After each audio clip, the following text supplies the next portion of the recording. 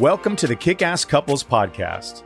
This is the place where we help committed couples who want to level up their marriage experience newfound clarity, hope, and confidence. We're Matthew and Kim, co-hosts and husband and wife. In 26 years together, we've seen a lot and never thought it could be as good as it is right now. We're here to help you successfully navigate the messy, dirty, and wonderful world of marriage.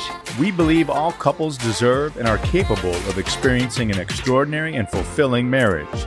And each week, we're bringing you life lessons from real-life successful couples to help you grow and strengthen your relationship. We'll get started right after this message. If you want to learn how to experience the best, most fulfilling year of your marriage, we invite you to order Matthew's new book, Kickass Husband, Winning at Life, Marriage, and Sex. You can get it at Amazon.com or visit Matthew's website, www.matthewphoffman.com. Again, that's Amazon.com or www.matthewphoffman.com. And now, back to the show.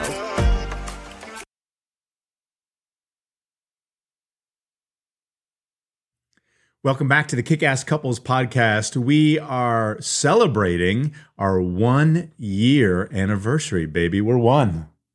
It's been an amazing year. I cannot believe it's gone by so quickly.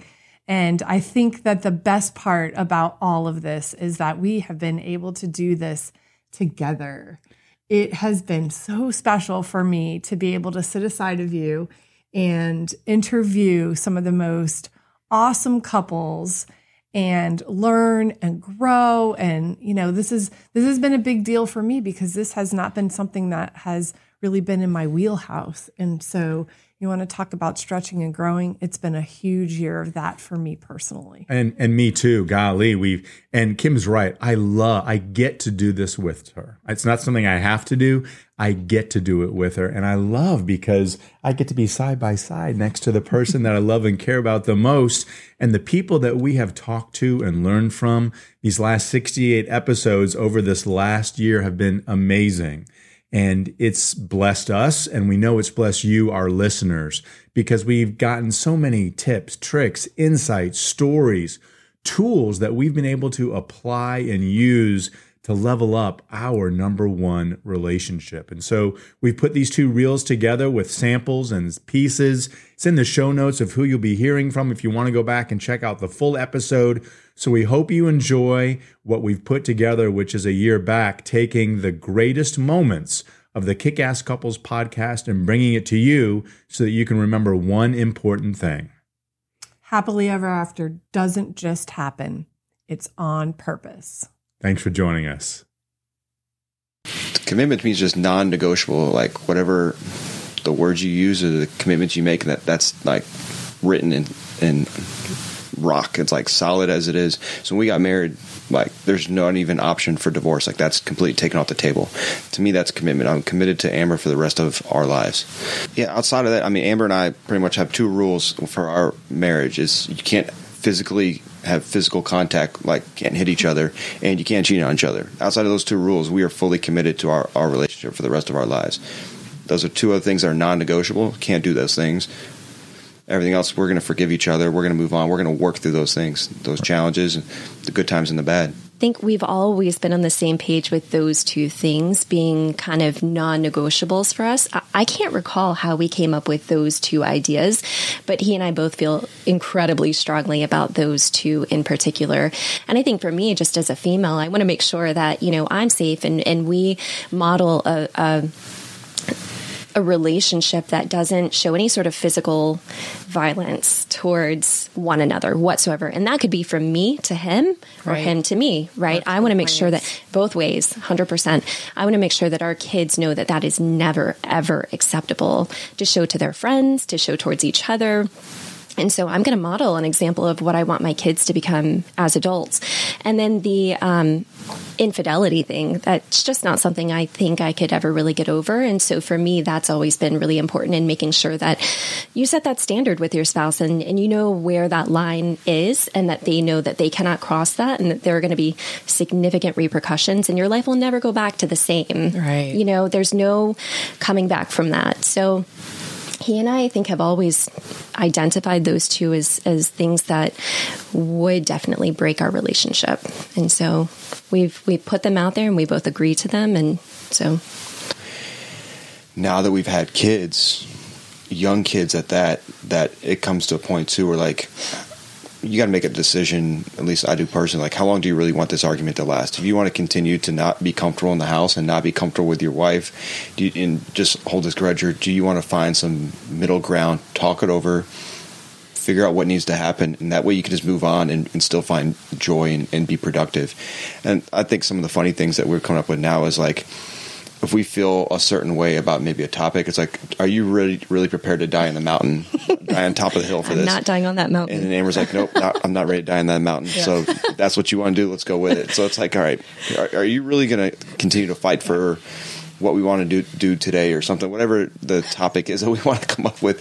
We just said, nope, okay, I'm not ready to die for it. And if I am, then we keep going with that. We sensed that something deeper was going on. And I find this with clients all the time, that what they fight about is not really what they're fighting about.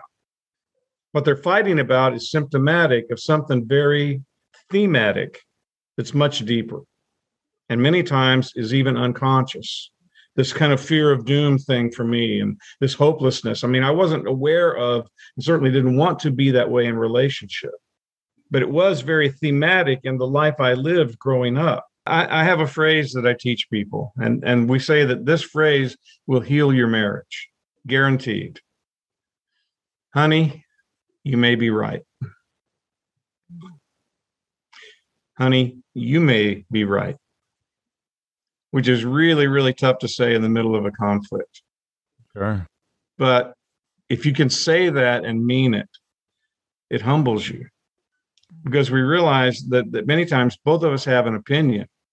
And both of us may be right, but it may not be the right thing to do in terms of our relationship. As I look through it, I keep going back to one, intimacy. And the saying I have for intimacy is, into me I see. So intimacy is the willingness to be vulnerable, to be open and honest. And it really incorporates a lot of the other pillars: trust, honesty, faithfulness, appreciation, but intimacy is the key. Well, like Fallon alluded to, never fight in public, never correct your spouse in public. When I say in public, that means in front of your children.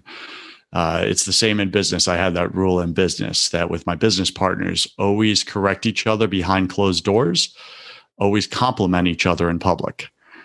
And that was the rule. And it worked very effectively in business. And I suspect it works the same in marriage. So had learned a little trick from another couple friends of ours that they called it a marriage reset that they said they do every 6 months or so.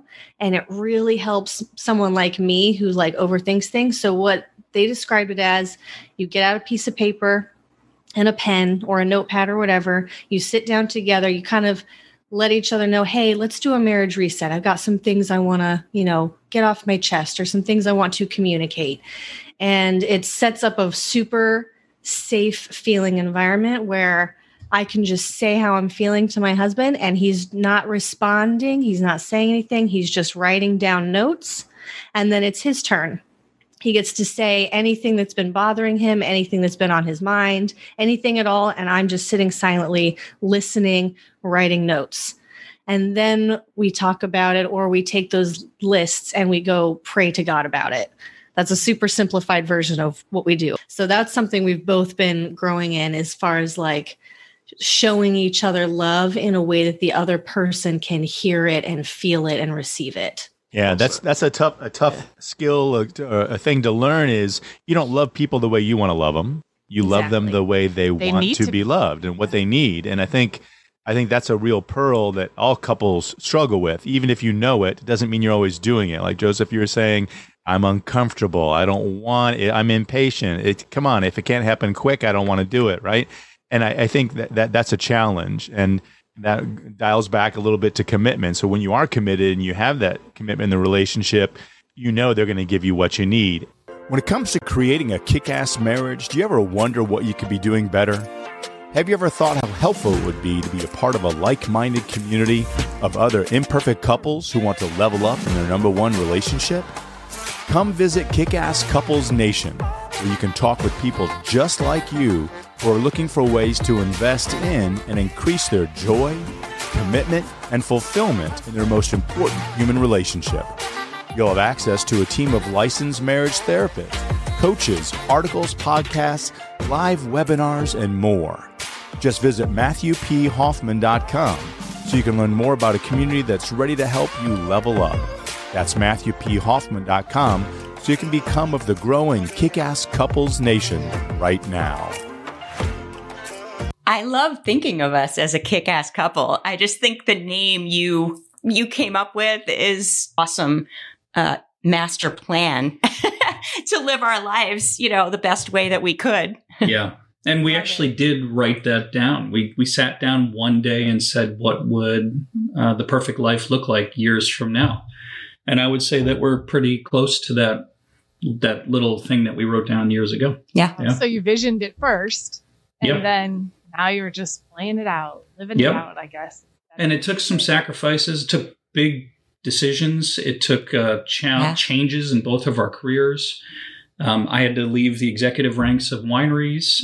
Mindy's husband is around a little bit more on the road, so that there's changes that we both had to accept, which were excellent. But at the end of the day, this is exactly where we want to be. When we made our vows and when we said our vows, I told Rory, I said, I just want to make sure that you're really sure. Because when we say I do, I'm not ever going to say I don't. So I need to be very sure that you're in this to win it, because there's no turning back. And I think in general for us, I think that the choices that we made before we were married were already the sign of commitment that we were going to make this work, of getting debt free. And even though neither of us were virgins when we met, we were abstinent with each other for the 2.5 years leading up to our marriage. And so it's like we made some very, very decided choices to go, whatever was is in the past. And we are starting anew with this relationship because we're going to make it the way that God intended. And that's where we center this relationship, is in God. We feel ourselves going into a discussion. We turn on the recorder on the phone. We actually record the conversation. And it's weird because we've never, that I can recall, actually gone back and listened to the recording and actually been like, no, see, you did say this. No, you did say that. But there was something kind of powerful about the idea of going, okay, everything that I say from this point forward is actually going to be recorded. And there is something about that to me at least feels like I actually am going to be very deliberate about what I say, because the proof can and could be used against me. And having that somehow helps. And even though I don't think we've ever gone back and listened to it, I actually think it could be a really good exercise to go back and do it, not to prove like, oh, I'm right or you're wrong, you're right, I'm wrong, but as an educational piece, the same way that you would coach a presenter on their presentation or a salesperson on their sales talk, to go right here, pause, right here. When you said that, it made me feel this way. And to be able to, oh, that's so educational for me. I didn't realize that when I said that thing, it made you feel that way. When I said that thing, I thought it would make you feel this way, or I was trying to make you feel this way. I wasn't aware that when I said that, it made you feel this way. And so I actually think it could be healthy, but I think most of the power is just going, okay, we're now going on record, and it forces you to have an extra level of care, the proper level of care that you should have, because otherwise it's easy to just kind of just let your emotions puke out and laden, wrap the words that you're saying, and then go, you're overreacting. I didn't say that like that. When you have this objective judge, which is the recording that you both would have to answer to. If you're both moving towards God, like if you're both chasing God, then you're coming closer together, and it's easier for you both to pursue God and come closer together, even than to pursue each other. What we did with the core values, we made them something that we can commit to, that are easily controllable by ourselves, and then it's super clear, really easily to understand. I'm curious, are they written? Are they just understood? I'd love for our listeners to hear what your secret is. Nice. Smoke and mirrors. Yeah, we took it off the wall for you guys. We're trying to give you as much visual as possible. Today, did I? Well, I tell you what, will you guys share? You don't have to go through all of them, but just talk to us about that process. Like, when you said you were going to do this, how did you end up with what you have in that frame on the wall? Sure. Thank you for asking. So I get to work with a lot of individuals, teams, and companies on culture creation, right? I've been fortunate to do this for maybe like the last 12 to 15 years.